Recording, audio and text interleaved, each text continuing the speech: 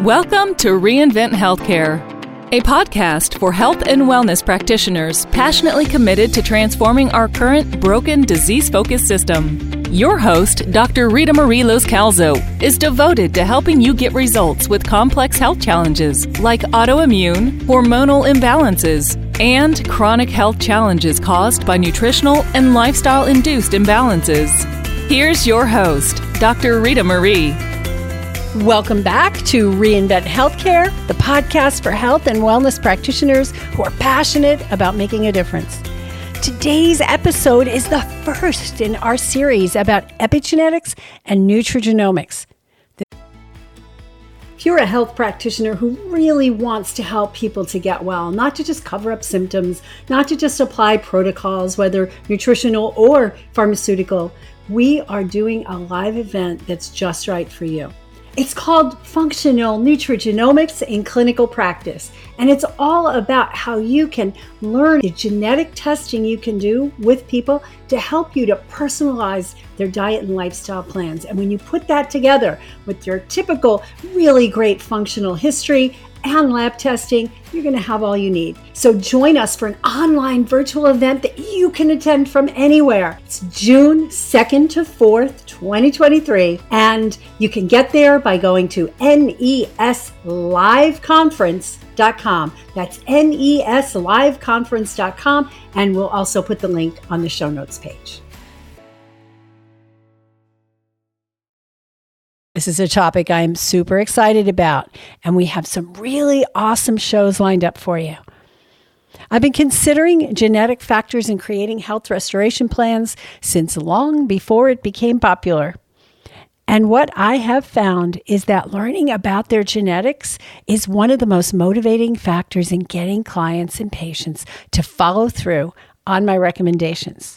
So today, we're going to discuss how I use genetics testing to inspire people to actually take the diet and lifestyle actions they need to take, the ones that I've mapped out to them, to modify the epigenetic factors that will keep them healthy, vibrant, and energetic in spite of their genes. And I'm going to share with you what I have found to be 5 of the most motivating SNPs, single nucleotide polymorphisms, that there are. So let's just go backwards a little bit to go forwards. We'll talk about genetics 101. Right? We all learned about genetics in high school, and we learned about all those different experiments and recessive genes and all that. But the basics is we all have a set of genes. Every species has a set of genes. And we have 23 chromosomes, 23 pairs of chromosomes. And on each of those are many, many, many, many genes. In fact, the human genome has been mapped out more recently. And I think the project actually started in the 1990s or so. And we've identified hundreds of thousands of what are called single nucleotide polymorphisms. And what those are is little variations in the genes that make you have blue eyes and me have brown eyes, that make you tall and me short, that control metabolic functions as well, that might make me more prone to insulin resistance and metabolic disorders than you, and make it so I can't eat as many sugars as you can to keep my blood sugar steady and to keep my heart nice and healthy. So when we're talking to our patients and our clients about genes, and people tend to refer to genetic mutations, but they're really actually not mutations. There may be a few mutations, and that's more caused by DNA damage and things like that. But the variations in people, the variations in what we look like and how we behave, and how our metabolic functions are happening, those are all what we call single nucleotide polymorphisms. And I like to lovingly call them variations. And they really are, right? I'm not mutant because I have brown eyes and you have blue eyes, right? But we may want to say, oh, there's a mutation that causes me to not handle blood sugar as well. No, it's a variation. But the good news is, and this is what we have to make really clear to our patients and our clients when we're working with them, is regardless of what the genes are, the most important factors are the epigenetics, what sits on top of the genes, what tells the genes whether to turn on or to turn off. And these are, thankfully, within our control. Those things that modify the epigenetics, those epigenetic factors have to do with our diet and lifestyle. And we can control the expression of those genes, not consciously by going, okay, I'm going to do this, eat this, take this supplement, or do this particular exercise, and that's going to turn on or off this particular gene. No, we don't have that much control. But what we do know is that a healthy diet and lifestyle, which is what we all teach our patients and clients to deal with, right? Healthy diet and lifestyle, good foods, lack of toxicity, good sleep, all those things that we know are good for people anyway. One of the reasons is that they have this positive effect on the genetic expression. I call this the genetics wow factor. When I'm speaking with clients and I've gone over some, of their health history and discovered they have an autoimmune disease or thyroid imbalance or whatever, and then we go over their genes.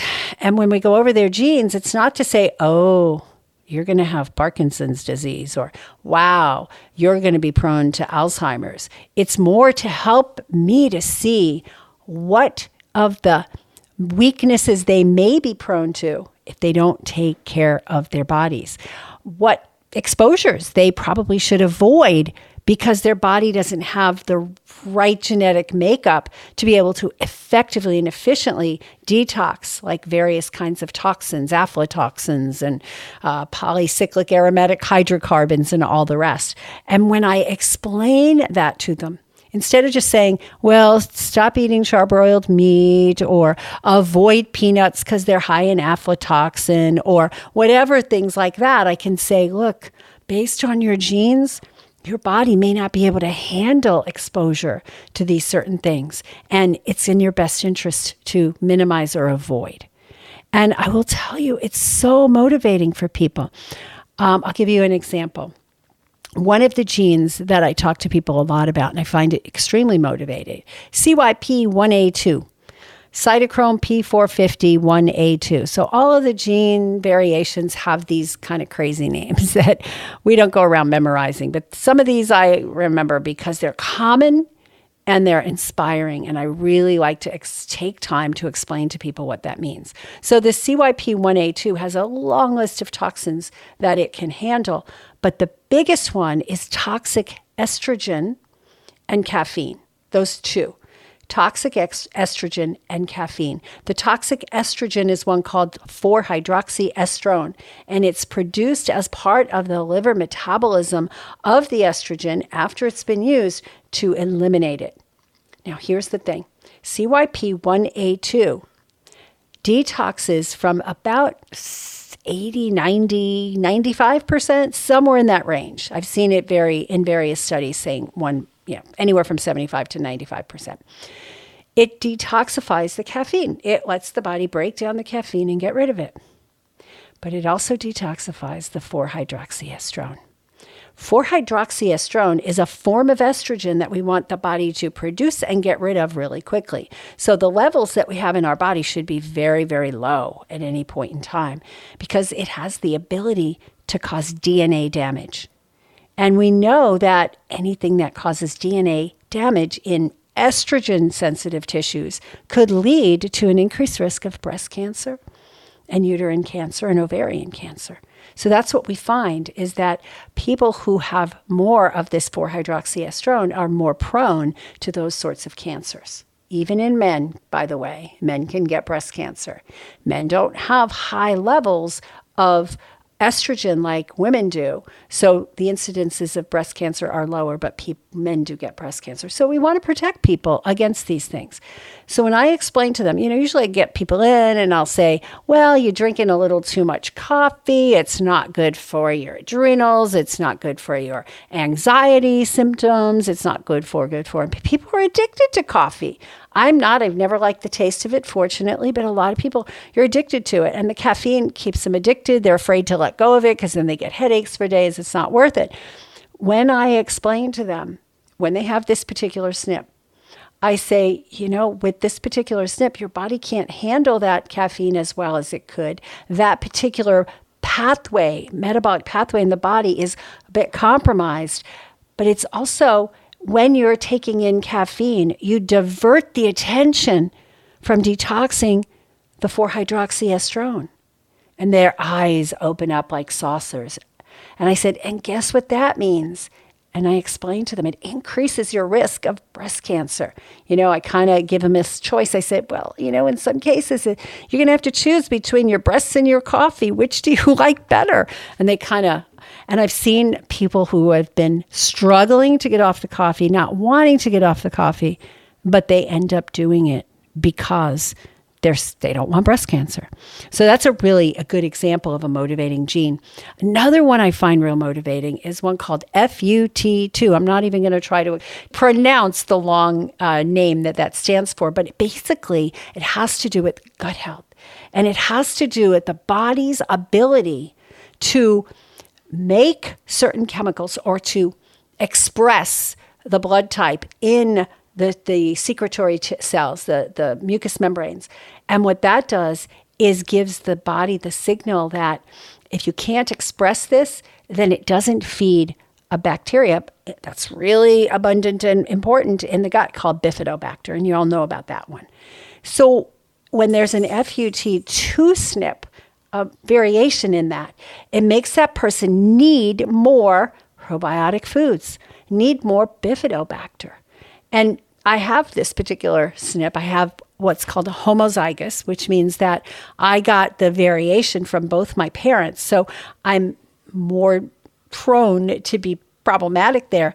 And what it did was it explained to me when I saw that, I went, oh, no wonder I crave probiotic foods all the time. No wonder I just don't want one spoonful of sauerkraut. I want the whole jar. No wonder if I'm making yogurt, I want to eat the whole batch because my body's going, yes, feed me. My Bifidobacter are going, yes, I need that. Feed me, feed me, feed me. And so when I explain this to people who are like, yeah, I don't want to take probiotics, or they're hesitant to do it, or they're doing things that are destroying their gut bacteria, eating a lot of sugar or processed foods, they really they hone in and go, oh, I think I need to do some of this stuff. So I really, really love having the ability to explain that to people. And that's what I'm looking to give you. Not that you're going to memorize all these SNPs, you can always look them up, but that you understand that when you go through genetic testing, you don't have to be a big expert on the genetics. Like there's nobody that's an expert on genetic testing interpretation, by the way, because it's a new science, right? We're all just learning. We're all in that infancy stage of learning. But when you understand a few of these and you know how to do a very simple test and explanation for people, you can motivate them to do the things you probably were going to tell them to do anyway. Right? So another one, I'll go through 5 of these because there's 5 that I've found to be most helpful. Another one is HLA-DQ. Now, how many of you have had the situation where you see that this person has an autoimmune condition or some gut issues or some brain fog and things like that, and you're like, I really think this person needs to go gluten-free. And then you explain to them about gluten-free, and they go, oh, wow, I didn't know that applied to me because I don't get diarrhea after I eat bread. And you say, well, but these other things are related. And they go, okay. And so they try, right? The good old word try, right? They try to go gluten-free. And they go gluten-free some of the time. But they're still going, but a little bit of this isn't going to hurt me, right? I've cut back a lot. I used to have bread 3 times a day. And now I only have it 3 times a week, right? I'm sure you've heard that. When I show them this HLA-DQ gene, I'll explain to you what that is in a minute, that variation. They go, oh, I guess I really have to do it. So I'll give you an example. Basically, I had a client who we'd been working for a long time on a lot of issues. And she was having a real hard time with changing her diet. And she would do it for a while and then she'd fall prey to the food addictions and do it for a while.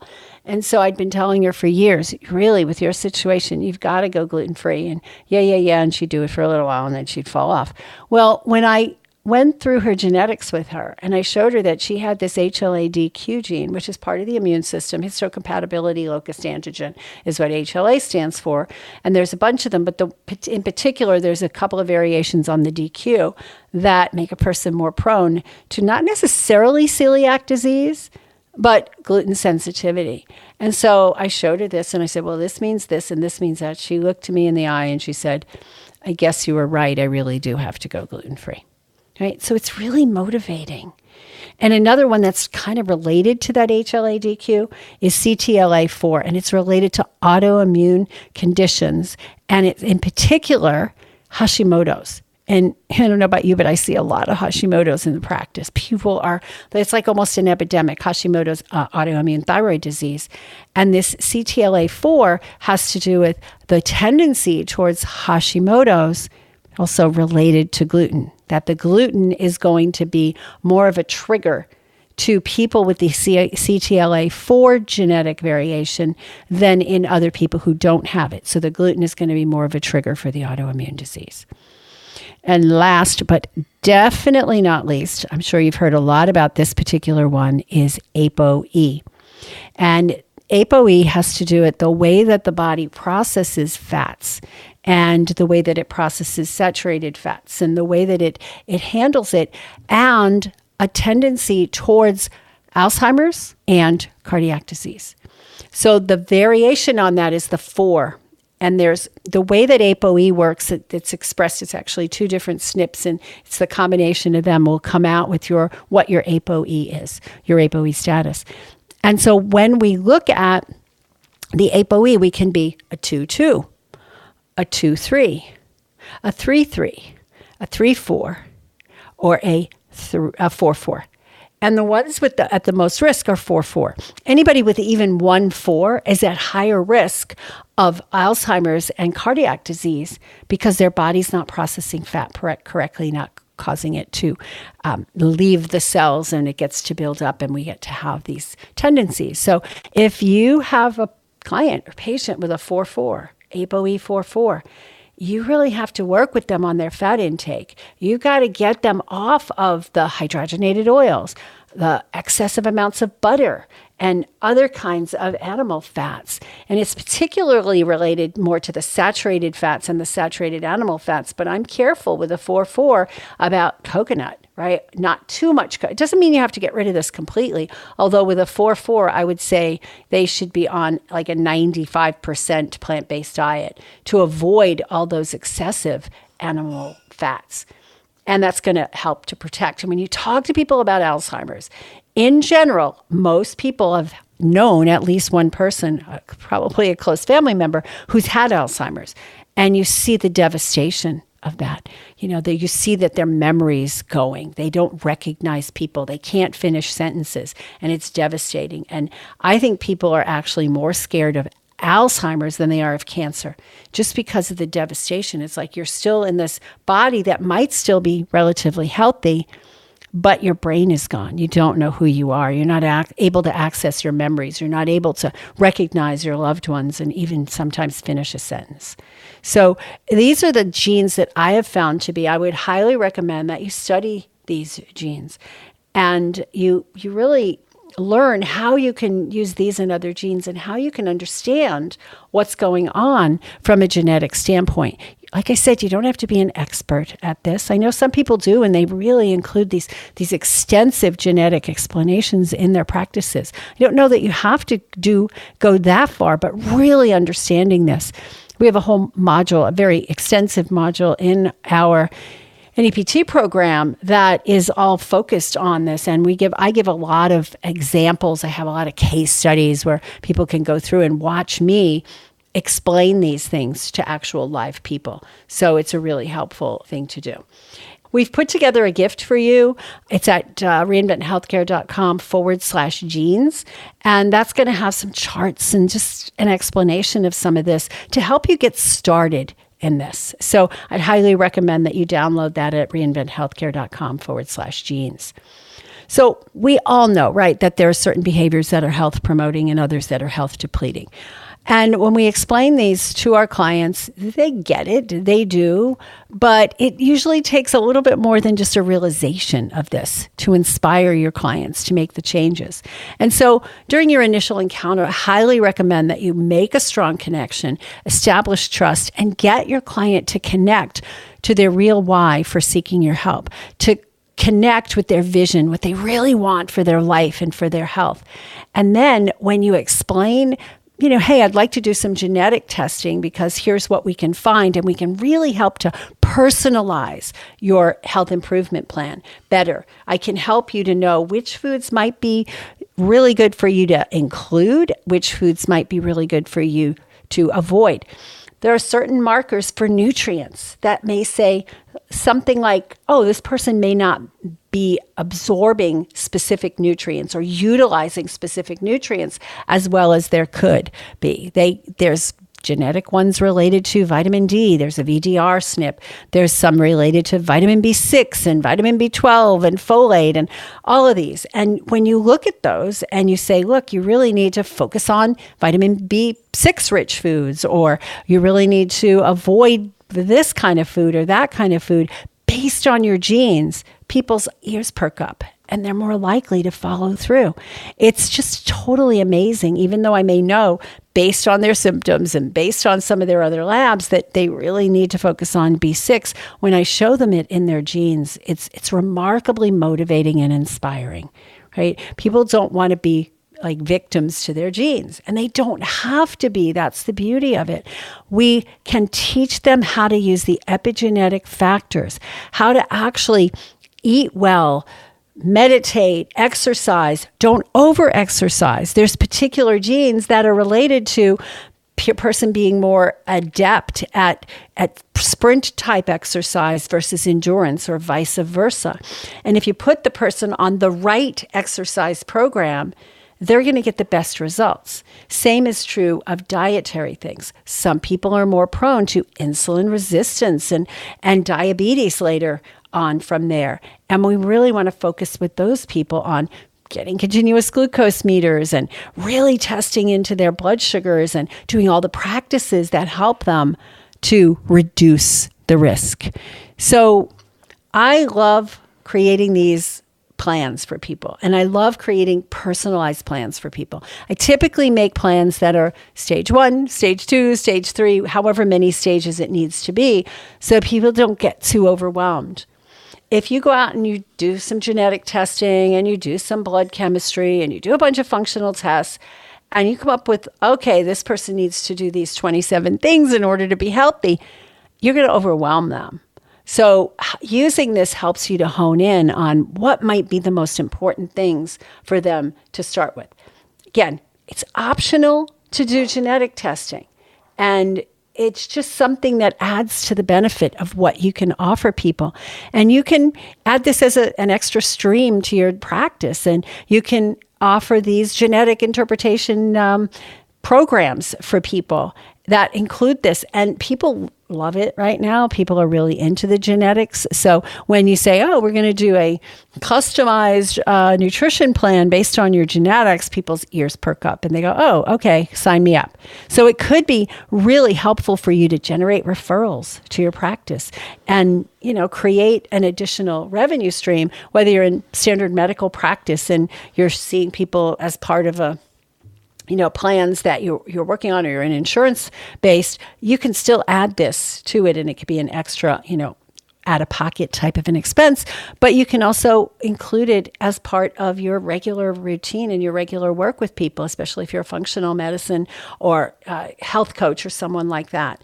A lot of people ask, and I'll close with this, how do we get this testing done? A lot of people ask me, well, I heard about 23andMe. Everybody knows about 23andMe, but aren't they in bed with Bayer and they're going to sell your information to drug research? And I'm like, could be, right? It could be. There are now more and more of these coming out, and I'm in the process of testing lots of them. So as part of this, we'll put out some, hey, I've tested this one out. Here's the advantage of this and that. So we'll do some comparative analysis of some of these based on what's out there now.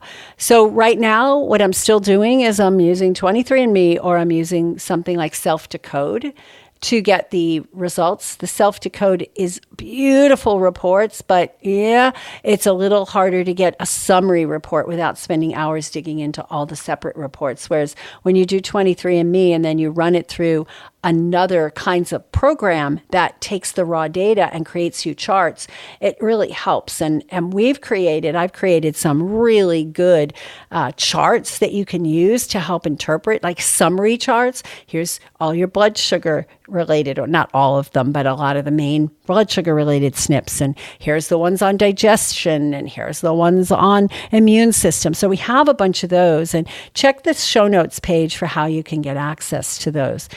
So it's really a good thing for you to learn about genetics. Even if you don't include it in your practice, you want to know something about it because people are doing it and people are learning about it. And they come in with misinformation. They come in with information like, oh, I got tested and I have an MTHFR SNP, so I'm taking, 10 grams of methylated folate or B12 because of what showed up. And that's like a really reductionistic way to look at it. We want to look at the information we get from genetic testing to help us and put together a full holistic plan for people. So like I said, this is the first in a series of podcasts related to nutrigenomics and epigenetics. We're going to bring in some good guests and we're going to have good conversations and just make you feel comfortable with this and decide whether you want to add this to your practice or not.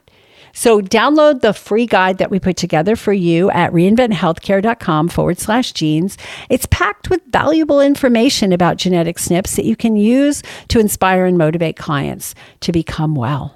That's what we're here for, right? We want to help inspire people to do the things we know can help them get better. But we also want to use some of this to help us to get deeper with what might be going on and why a certain person might be doing everything right, but not getting the great results. So check the show notes for other resources, and I have some in-depth trainings and articles that you can access there. So the more you master the art of teaching and empowering your patients and clients to use the power of nutrition and lifestyle to optimize genetic expression, the better results you're going to get. Right? And when you have the tools and resources to empower these patients and clients to achieve their health and wellness goals, right, they're going to start referring people to you and you're going to feel fulfilled in your practice and your practice will thrive. That's what we want, right? We want to help people to get better. We want to help people overcome problems that they may have had for a long time. And this genetics testing and nutrigenomics and epigenetics modification are all part of that plan. So download the guide at reinventhealthcare.com/genes. And until next time, shine on. Thank you for listening to the Reinvent Healthcare podcast. Join the movement of practitioners that are guiding people to actually get well rather than covering up their symptoms. Connect with us at reinventhealthcare.com to access resources and tools that will empower you to create a thriving health practice.